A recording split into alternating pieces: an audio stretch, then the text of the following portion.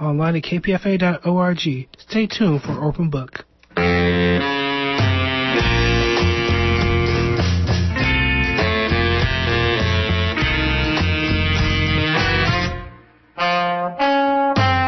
Welcome to the Poet to Poet series. I'm your host, Nina Serrano. My guest today is Lenore Weiss. Lenore is no stranger to Open Book. She's brought us her poetry, but today she's bringing her poetry and excerpts from her new novel. Welcome, Lenore, to Poet to Poet. Thank you, Nina. It's a great pleasure to be here. Well, you've been away for quite a while. You've been living in Louisiana and experiencing the country in a different way. Do you have any comment on that?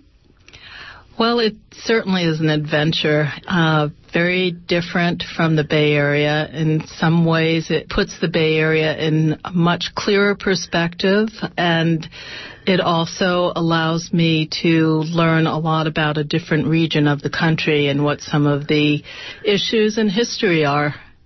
And is that in any of your poetry? Is it starting to affect what you write?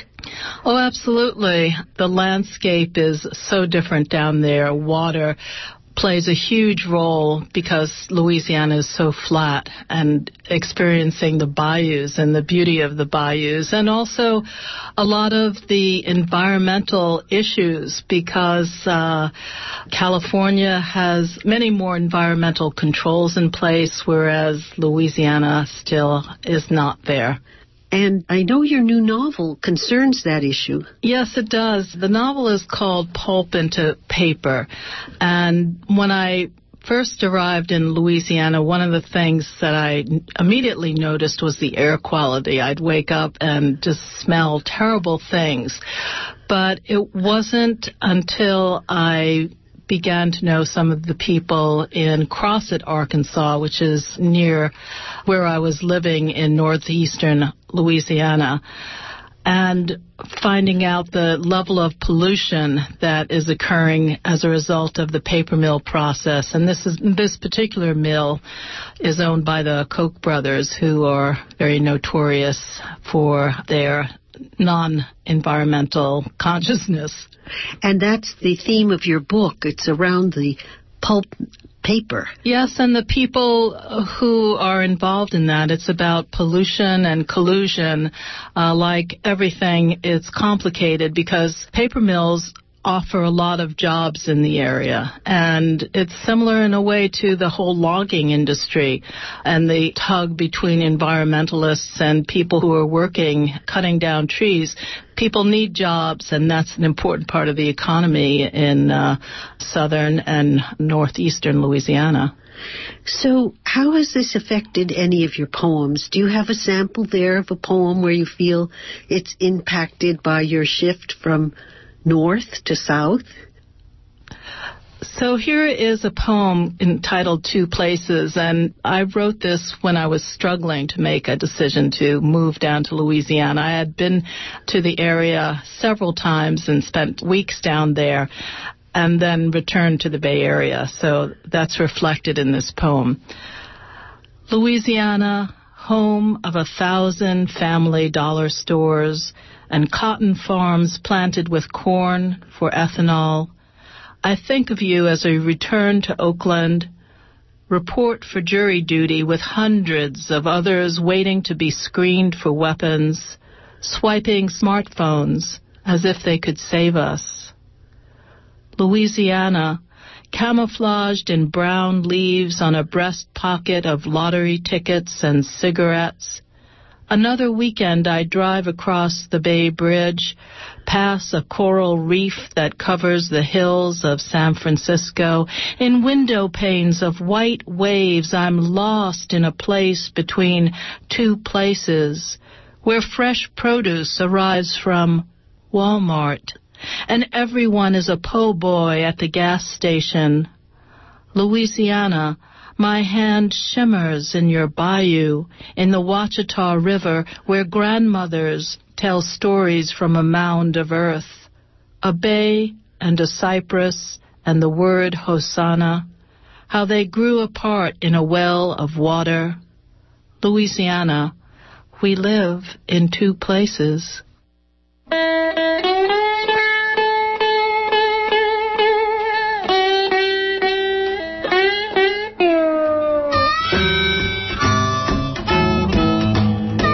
You just heard poet-novelist Lenore Weiss reading her own poetry.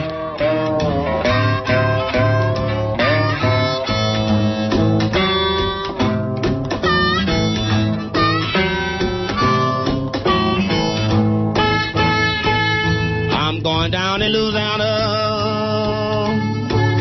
baby, behind the sun.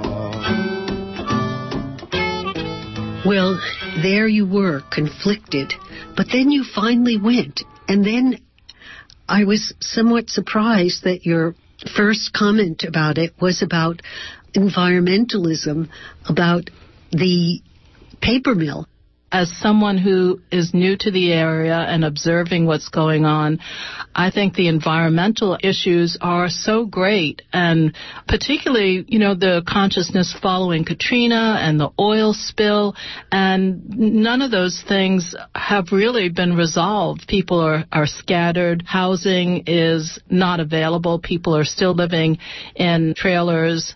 And the paper mill and the quality of the air, the water, and the soil are big concerns. In Crossett, Arkansas now, they have the highest stroke rate in the country. And I was just at a meeting of the EPA in Crossett where the head of the state health department was providing those figures, and they were concerned as well. But it's only because of the organizing of people locally that it's brought attention to this issue, and that organizing effort has been going on for a long time. And that's what's engaged you, is this environmental crisis and the paper mill industry. And that's what brought you to write this novel. Oh, yes. I know someone personally who was working in the mill, and I would hear these horror stories every evening, and he was also just really had little choice, as a lot of people who work in the mills. I mean, this was his livelihood, and the trade-off was either work and being able to put food on the table or not being able to work at all. But there's a huge cancer rate up there, as there is where I'm living, which is Sterlington, Louisiana, but there isn't the same degree of pollution going on. Although the water from the Crossett mill, the runoff is being downloaded into the Ouachita River, which is where the water supply is where I live. So it's all interconnected. All these systems are interconnected. And I also heard a testimony from a 10-year-old girl who has terminal cancer. Young people are being affected by this. It's not just the older generation who has been working in the mills, but the older generation, who many of whom are retired, aren't as hesitant to speak up because their jobs are no longer on the line, and they really are struggling to make this area better for themselves, of course, and particularly for the younger generation. Well, we're eager to hear the novel. I wonder if you could give us the exact title and lead us right into the story. The title is Pulp into Paper, and it begins with a description. One of the characters, Brian Thurman, who is an environmental officer at this mill, which is called Rand, is pulling up, and this is what he sees. In the middle of July, the turnips were lush. They grew alongside the entrance to the plant, bright green fronds interlaced with red veins that waved in the afternoon heat like feathers of a peacock's tail. Flow gently, sweet Afton. Brian Thurman had seen dozens of peacocks in the parking lot of the zoo, where he drove Jenny, his daughter, peacocks strutting like they were collecting fees. Nothing scared them except for the sound of a car's ignition. Bunkers of turnips survived in the dirt like that. They didn't care if the groundwater or the soil were polluted. Turnips hugged entrances and exits and tempted employees to pick them for the dinner table, plants that grew in spite of everything, transforming the byproducts of a paper mill into the root of a bulbous lavender and white vegetable. And who knows, maybe he should have joined the crowd and picked them. Why not? He'd never seen such tall, beautiful plants, even on a killer hot day, beckoning for someone to do a kindness and then thin them out. The plants thrived in muck, sending down roots deep into the ash and sludge of the mill's runoffs. But he also had seen deer with tumors from eating turnips, tumors as big as a softball. He pulled his Toyota Tundra into the parking lot. A lot of guys laughed at him, didn't understand why he chose to ignore nature's free bounty. They were like teenage boys who believed nothing could ever happen. They didn't see the green fronds as a warning.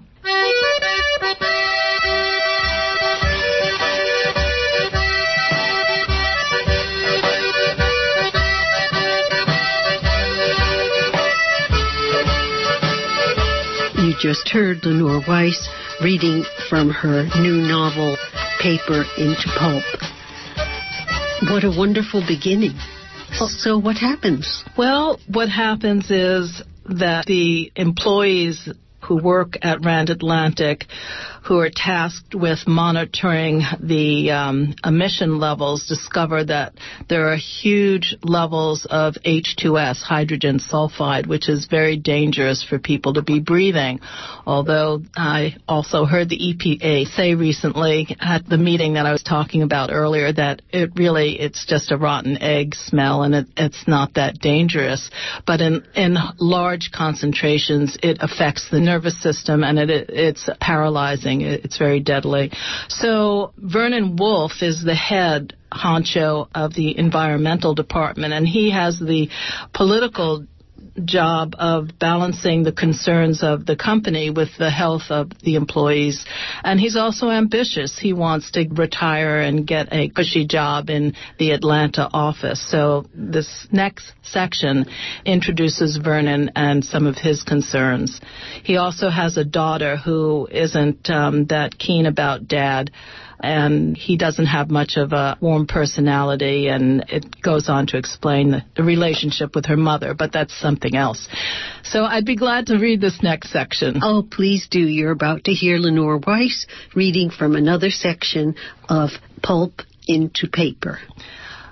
Vernon Wolfe surprised most men with his strength. He was small and olive-skinned, with a collection of scars from scrapes with men twice his size. For example, an 8-inch gash on his scalp was now covered by a clipped lawn of speckled hair, and bruises on his calves looked like he might have been in a rodeo, but they were souvenirs from growing up in a rough area of East Texas. Vernon had been raised by a mother who paid the electric bill by forbidding him during the summer from turning on the air conditioning. To stay cool, he sidled up to bars and next to girls whose parents did not enforce the same restrictions. Vernon vowed one day he'd be able to turn on his air conditioning whenever he damn well pleased, which for him meant years of driving a truck listening to people tease him about being a redneck until he opted for night school. Vernon hoped that if he played his cards right, he'd be promoted to the national safety team in Atlanta. What happened to Mark? Brian had just come upstairs with the news. I need every hand I can get. Mark's gotta go, said Vernon. But he's doing a good job. He gets to work every morning a half an hour before anyone else. I can tell he's not using. Let me think about it. Vernon already had contacted Atlanta to ask them to send over some honcho to see what was going on at the mill. But he wasn't counting on Brian being so damn vigilant. In fact, the lead environment officer was starting to annoy him. Mark doesn't need to be out there. Atlanta's coming next week to look at the readings. The finishing plant may be able to use him. Why don't you ask around or maybe see if Dwayne can use him? Sure, Brian was his best environmental officer, but sometimes he did his job a little too well. It was important to know when to lie low. What are the H2S levels like at the back pond? Not great, but better today. That's what he wanted to hear. Transfer everyone to the back today. Come on, Brian, he thought. They worked in a damn paper mill. There was no avoiding the black liquor created from separating lignin from cellulose. Did everyone want to wipe their ass with newspaper like they did in other countries? This was the United States, for Christ's sake, where toilet and tissue paper were high-quality stuff. Why would you want to blow your nose into the headlines? But he knew this was an older mill where the recovery process didn't come up to snuff. Most mills burned the liquor in recovery boiler to produce energy that was constantly recycled inside a plant. But processes had not been updated. The way he saw it, someone was going to have to pay the price, and it wasn't going to be Vernon, who was a sharp cookie. He had his eye on an office job located in downtown Atlanta and wanted Brian to stop hounding him about readings. Why did everyone have to make everything so difficult? He was trying to keep it simple. The company paid enormous fines to the EPA. Wasn't that enough? Plus, if everything worked the way he wanted, after a few months, Mark would self-destruct in the finishing plant, and Judy would wise up. Maybe she'd move back home with the baby. Her boyfriend was a redneck, a loser. Vernon wanted his prospective son-in-law to be someone with polish and education, someone like a lawyer. You just heard Lenore Weiss reading from pulp into paper. Lenore, it's pretty exciting. Can you continue? Oh, okay. I'd be glad to. So he calls his daughter Judy. Daddy? Hi, sugar. Vernon answered his phone. Can I ask you a question? You can ask me anything. How come you keep messing around with me and Mark? What are you talking about? I think you know. How's the baby? Don't baby me. Why did you lay him off? I keep my business and personal life separate, and you should too. What the heck is that supposed to mean? Honey, I wish you wouldn't use that kind of language. How do you expect Mark to support us if he's not working? We don't need him at the ponds anymore, that's all. I can't make special accommodations because the two of you are living together. Like heck you can't. I remember when you promoted that two-bit lunatic in the shipping department because his cousin was a member of city council. And how about that kid who missed work every Monday? You did nothing because you were screwing his mother. Judy, I know a lot more than you think, so what's it gonna be? I need to think about it. Really? Vernon decided that he'd go by her house tomorrow evening and calm her down, bring over a present for the baby who had been named after his wife's father, Raymond. That usually worked for most people. Maybe flowers. He'd stop at Walmart. And don't come by the house. You don't care one iota about my family. And in case you're wondering, that means not one bit. Judy slammed down the phone so hard she nearly woke up the baby who was sleeping in his bassinet. She paced back and forth past the dirty dishes and the microwave, heated up a cup of coffee, and then decided to spill it out. Her father made her so mad.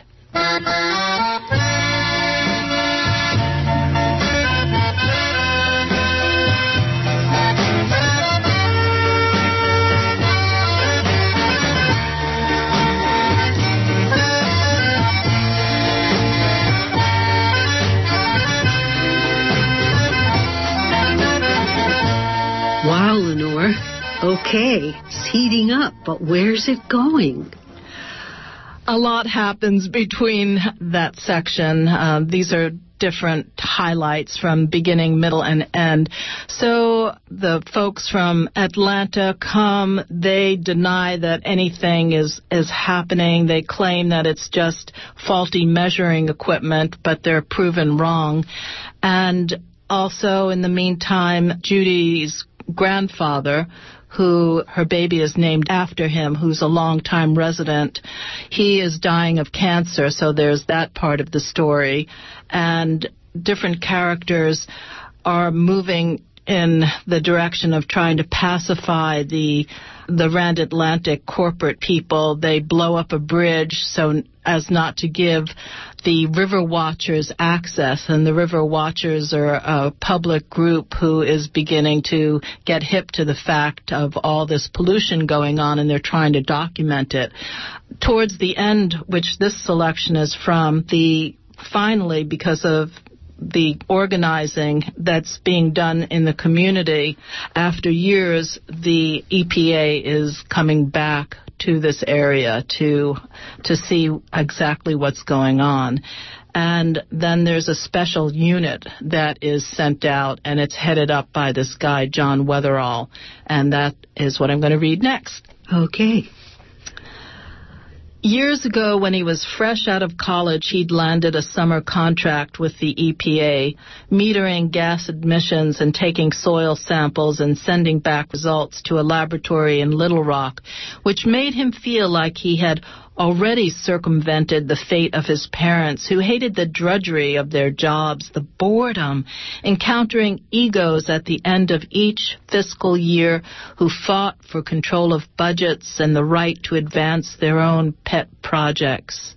His parents had tried to remain neutral in the fray, but more than once they had been humiliated by city council for a public works project that had been delayed, a housing development that was deemed substandard, violations that cost the city of Phoenix money. They took the blame, allowed themselves to be scapegoats for department heads, and in doing so, year after year, managed to hold on to their jobs, civil service positions that came with health benefits, sick days, vacation, and a pension, allowing his parents to give him things they never had as two black teenagers growing up in the South. John remembered his parents as young and dynamic, but the years had worn them down into brown knobs of themselves that could not be opened without great effort. They told their son that loyalty was the key to success. A younger John Weatherall was not planning to do the same thing as his parents. He knew better. Once he discovered Colorado, became an avid skier, glorying in his physical ability to move through a black and white landscape with its velvety gray shadows, cutting his own trail past snow-encrusted pine trees and speeding down a steep terrain with the wind using him as its wing. Returning from one of his ski trips, he told his parents about the EPA, how it was like the Coast Guard, different from the Army, but part of the same thing. They listened. They folded their hands on the kitchen table and refused to look like the children he thought they were, gazed past the thick beard that he shaved off years later, over his head and out the window to whatever was waiting for him. His father shook his hand and said, "Good luck, son." His mother gave him a hug. He was moving to Albuquerque, New Mexico, a state away. He didn't mind the travel or the long hours. He was helping the environment, monitored Superfund sites throughout the country where crews were doing remediation, cleaning up Army and naval base radiation and chemical spills. John cast himself as a hero in his own movie. Slowly, he moved up the EPA career ladder, recognized by his superiors and also helping them to meet their affirmative action quotas, still believing that his job meant something not only to himself but also for others who greeted EPA teams with a parade of goodwill and dinners. Here was a group who was going to make a difference. John smiled. He wanted to believe that also. His wife was a teacher in an Albuquerque high school. "I turned in those reports about radiation months ago," he'd say. "Not weeks, 6 months ago. The readings were off the chart. But I haven't heard a single word." He extended his empty hands as if she could give him something he needed. "Maybe you will. Her own mind was awash with administrators who were too beleaguered by cutbacks and rising classroom size to pay attention to the needs of children who raged every day, shouting disapproval and obscenity at their teachers. "Maybe you will," she repeated. As time went on, John understood his role. He was not a hero forging a trail across a maze of bureaucracies. John had a more modest part to play, but even so, it was a part and came with its own job title and description, Air and Soil Sampler, Level 4. His role was to feed the process, interview people, collect data, observe protocol, file forms in their correct format, and move information along the chain. It didn't matter how long it took or whether anything happened.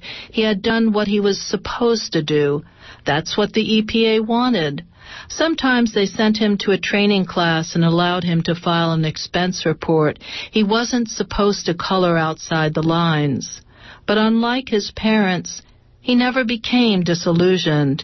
He found a recess of satisfaction in talking with people who allowed him to see their lives, people with hands trembling and holding back tears or their eyes shooting out angry orange sparks, telling him about a baby who had died or a mother who was now crippled or a home that was worth nothing on the market. It wasn't fair. None of it was fair. They were stuck in their own hell and nobody was helping. They all asked the same question, every single last one of them. Why doesn't anyone care?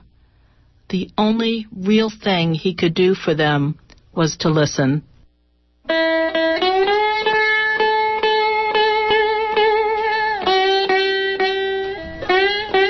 You just heard Lenore Weiss reading from her new novel, Pulp into Paper.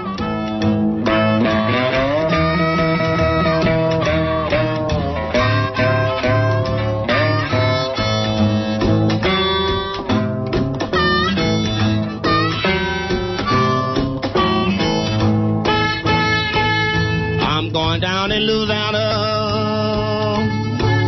baby, behind the sun.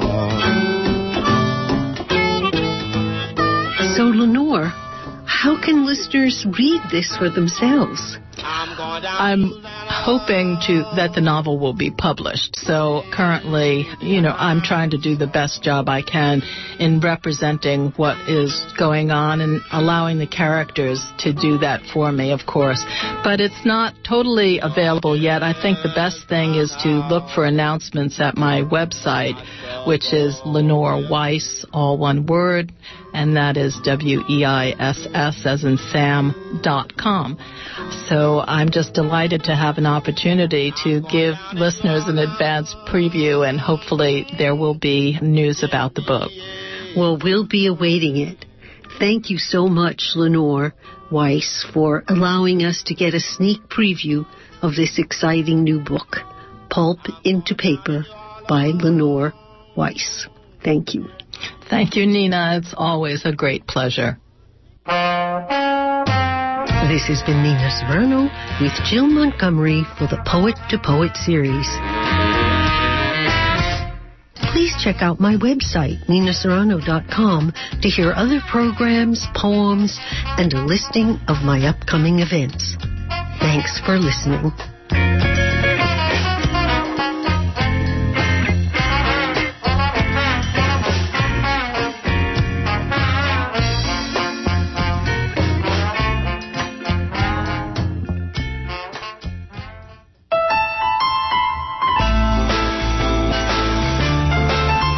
Attitudinal Healing Connection invites the public to come and celebrate its 16th annual Artisteem exhibition, Reflections of Me and My World. Artisteem is an art and social justice program for children and youth. The event is on Saturday, June 7th from 3 to 6 p.m. at American Steel Studios, 1960 Mandela Parkway in Oakland. This year, the event will focus on creating a space that provides an opportunity for healing and problem solving. There will be work from visual art students, a fashion show, a viewing room for the digital media narrative films, a performance from the cultural arts students, and our American Steel Studio collaborating artists. For more information, call 510-652-5530 or visit our website at www.ahc-oakland.org. The event is wheelchair accessible and is a benefit for Attitudinal Healing.